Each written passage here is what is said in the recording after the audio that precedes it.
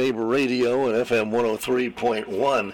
Good to have you along this morning. We've got a very special guest coming up we're delighted to have on the air. And his name is Dr. Rick Goodman. He's a top 10 leadership global guru in 2022 and author of The Solutions-Oriented Leader, Your Comprehensive Guide to Achieving World-Class Results. We're going to be taking a look at exactly what lessons can be learned from Volodymyr Zelensky in Ukraine and Winston Churchill, and how they're similar. They have similar styles of leadership, and how that can perhaps help you in whatever role you are currently tending to. And Dr. Goodman, good morning. Good morning, Bob. Thanks for having me. Oh, it's our pleasure. Tell us, let's take a look and first of all at Winston Churchill and what can we learn from his leadership style. And then I know that Zelensky, when he was talking to Parliament, quoted Winston Churchill in the famous speech about we will fight in the fields, we will fight on the hills, we will never give up, and exactly. Never surrender. Which was one of the all-time great speeches. Well, what's the similarity in the personality and the leadership technique of Winston Churchill and Zelensky? Well, it's a really interesting question because there's a lot of similarities because they're both transformational leaders. And a transformational leader it was coined by Edward Burns, who is the biographer for Roosevelt. And the interesting thing that he found about transformational leaders is they have a vision on what needs to happen. And the key to a transformational leader is to not only communicate that vision transparently to everybody, but then give people the tools and systems and things that they need in order to carry out their vision, which is exactly what Winston Churchill did, because he was contacting the United States way in advance of ever making those big speeches. He was contacting them behind closed doors to get help, which is exactly another area that a transformational leader uses, and then he expressed it to the people. Because once you get the people behind you, and he saw also, similar to Zelensky, they were not going to leave. They had opportunities to leave. Other countries said, we'll get you out, we'll give you help, but they chose to stand, which, again, transforms things. Now you see where a Zelensky, who had an approval rating below 50%, is over 92%, and now has earned the respect of the world based on it. Even when Pope Francis mentioned him, he expressed profound pain that he felt for the country and for the president.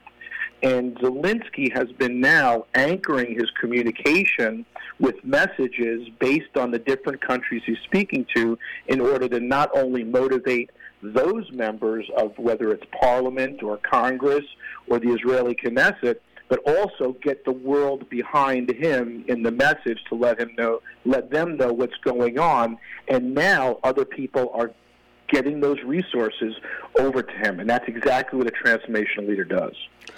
So part of it is, I guess, assessing your present situation and communicating. But how do leaders actually create this culture of change and innovation? And are we doing that in this country? It seems to me we're kind of going in the opposite direction.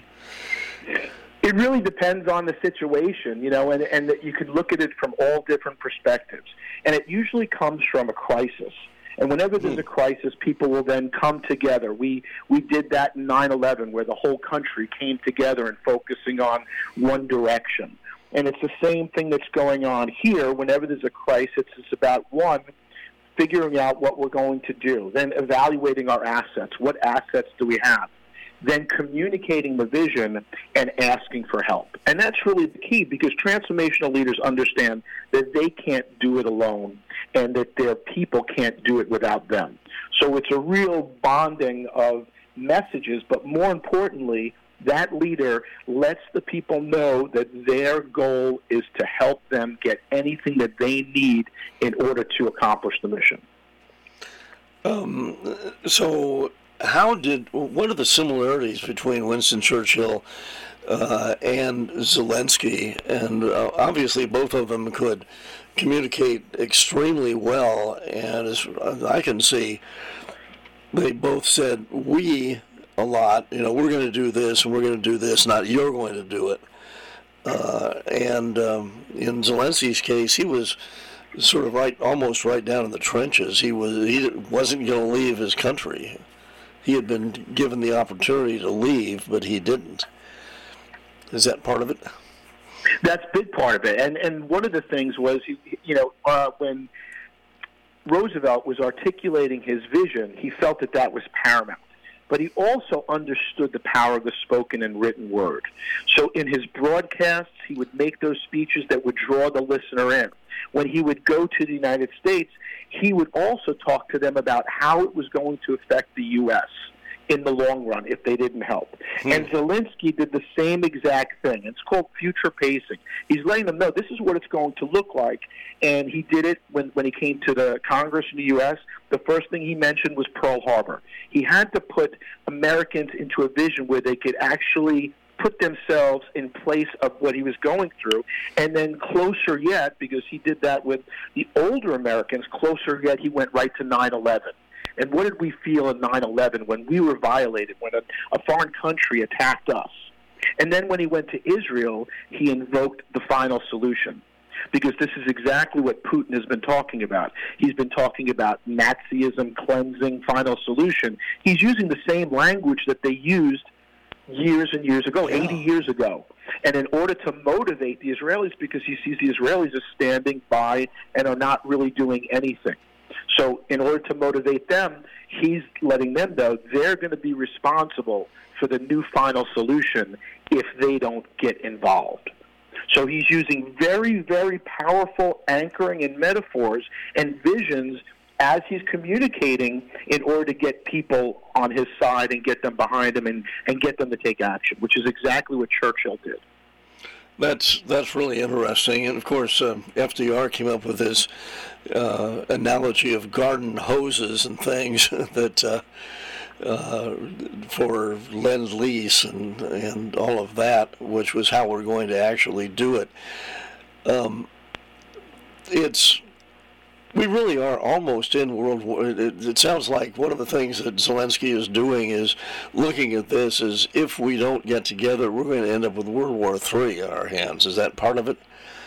And I think he's already saying that, because one of the jobs of a transformational leader is to reframe an issue so that they're paralleled with the leader's vision and the follower's values, which is exactly what he's doing. And that's why the whole world, for very few exceptions of China, North Korea, the usual suspects, let's say, are already following, because they can see they're not attacking armies, they're attacking people.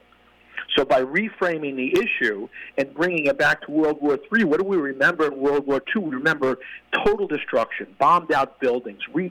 Germany had to be completely rebuilt. And now we're seeing even the Ukrainians are having to get rid of the art out of the churches, because the churches that stood during World War II are now becoming targets. So they're trying to save all the art and all the the statues and all those things. And the interesting part is a lot of the statues and art are from the Soviet era. So they're destroying their own history. So right now, the rallying cry is, this is World War III. It's already started, and if we don't get behind, if the world doesn't get behind us, who are they going to go in and attack next? Is Putin sort of destroying himself in the process? I would say Putin's already destroyed himself, his reputation, because of what the United States is doing with the sanctions, and especially on the oligarchs, where he's really hitting them at the heart of the money. The only challenge is there's no transparency in Russia. So people aren't even seeing the story for the most part, although there are reports now that when Putin had his rally of 100,000 people in the stadium, there were 200,000 people outside protesting. But again, the world doesn't always see that, and the information that's going on inside of Ukraine doesn't get back to the people. And in fact, Putin has just given the Ukrainians clear passage that if they renounce Ukraine, they could come back to Russia. So again, and they're putting them into camps, very similar to what the Germans did in World War II. I saw that in the headlines this morning, and I thought this is exactly what was going on with Hitler. and Hitler was. It was just all a bunch of lies, basically, that was coming out, and they were being invited back in, and then taken off to the gas chambers, I guess. Right, and as you know, history repeats itself.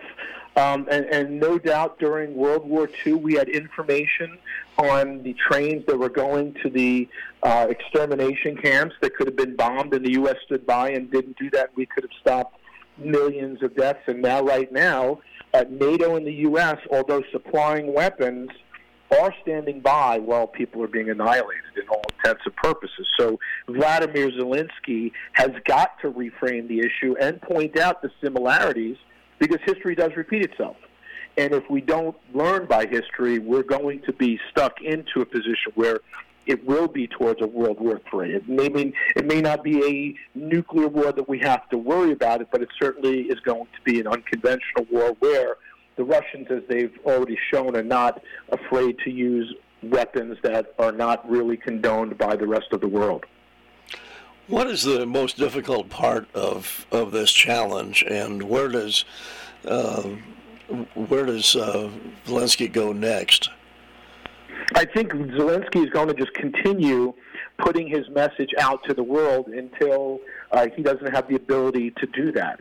Right now, he's already reframed things and said that, and they have always come to the table. They're always wanting to do this, but Russia just asked them to surrender the city of Mariupol, and that has way passed because they're never going to surrender. So I know the U.S. has looked to give Putin an out at some points, but he's in too deep right now. And the reality is most people don't see an end to this crisis in the short future. Wow. And in the middle of this, there's the question about China. And what are they going to do? Rocket Man over in North Korea is setting off flares or whatever he's doing, and they're kind of ending up in the ocean still. But so let's take this and take some of the things that we can learn from what's going on in this really precipitous start of the new year. And how can leaders in politics and business, and no matter what field we are in, what can we learn from the situation going on globally and kind of make lemonade out of it? Well, it's interesting because whenever I do a program, a keynote speech, or a training program, I always say, how can I apply this? Because that's what solutions-oriented leaders do, which is Volodymyr Zelensky, Winston Churchill. They're solutions-oriented leaders. They're focused. Anybody can point out the problems, what's going wrong, but we get paid for solutions and results. And it all starts in business with communication. Most issues that break down in business have two reasons: communication and trust. Communication and trust is why you have the Great Resignation. Most people, they don't trust their leadership, and they feel they can do something a little bit better on their own. So it breaks down to that communication and trust. And the more leaders are communicating their vision, the more they're being transparent and human, because we all can't do it on our own. And one of the best qualities is asking for help. Most people want to help you. That's the reality. When I say, if I ask someone for help, 98% of the people say sure. One person may say it depends, and one person says no, and we're not going to deal with that person anyhow. But most people are really good, and they want to help. They want to serve. They want to do something that's a little bit above them. And transformational leaders, by communicating their vision, empowering people to take over, to take control, and giving them the tools to do that, that's when things really turn around. And that's when a business turns around. You could see that where regular people, you've got artists, you've got people that are technologists that are, getting behind the war effort, that are building or using some of their skills to build barriers. And some of these women are weaving netting to cover up the different armaments. And the whole country has come together under that transformational leadership and that vision. And when you see companies that are transformational, like Amazon, like Google, like Microsoft, like Apple, where they've transformed people's lives with their products. And it's the same thing that any business can do, whether it's a large company or a small mom-and-pop business that they started. By transforming and sharing your message and empowering people to do the job, the company grows. Well, it's one of the things that the stories of the World War II era that I always found fascinating was the fact that all of a sudden Boeing had to make all kinds of airplanes, and they had to do it really fast, and it was hard to get people who could think on their feet. And so they hired Iowa farm boys to come out and build the planes, because they knew that if anything happened and went wrong in the procedure, that they would be able to think their way around it, because on the Iowa farms, you just, most of the time, to fix the tractor, couldn't take the tractor in to have it fixed, because you, A, didn't have the money, and B, didn't have the repair place right next door, so you had to fix it yourself. And so I guess that's the thing. If you were in a tough situation now, hire people who know what they're doing and can jump right in and do it.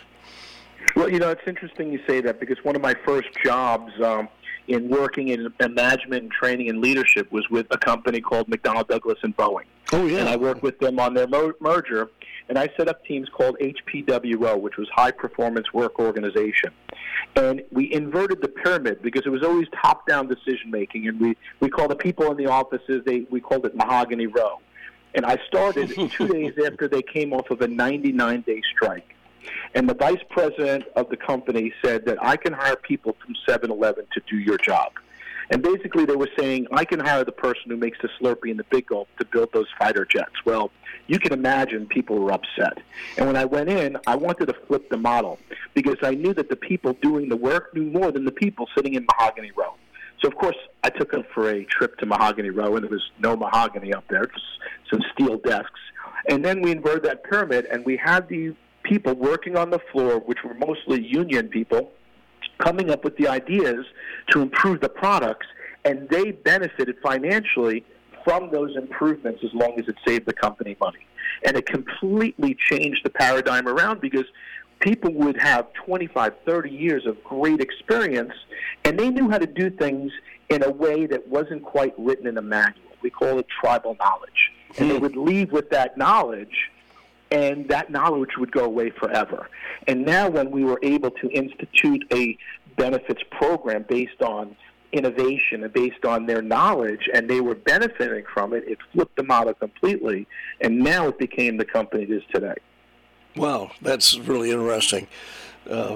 We had some family friends who were with McDonnell Douglas, and I didn't know too much about the company, but it was interesting that you actually worked with them.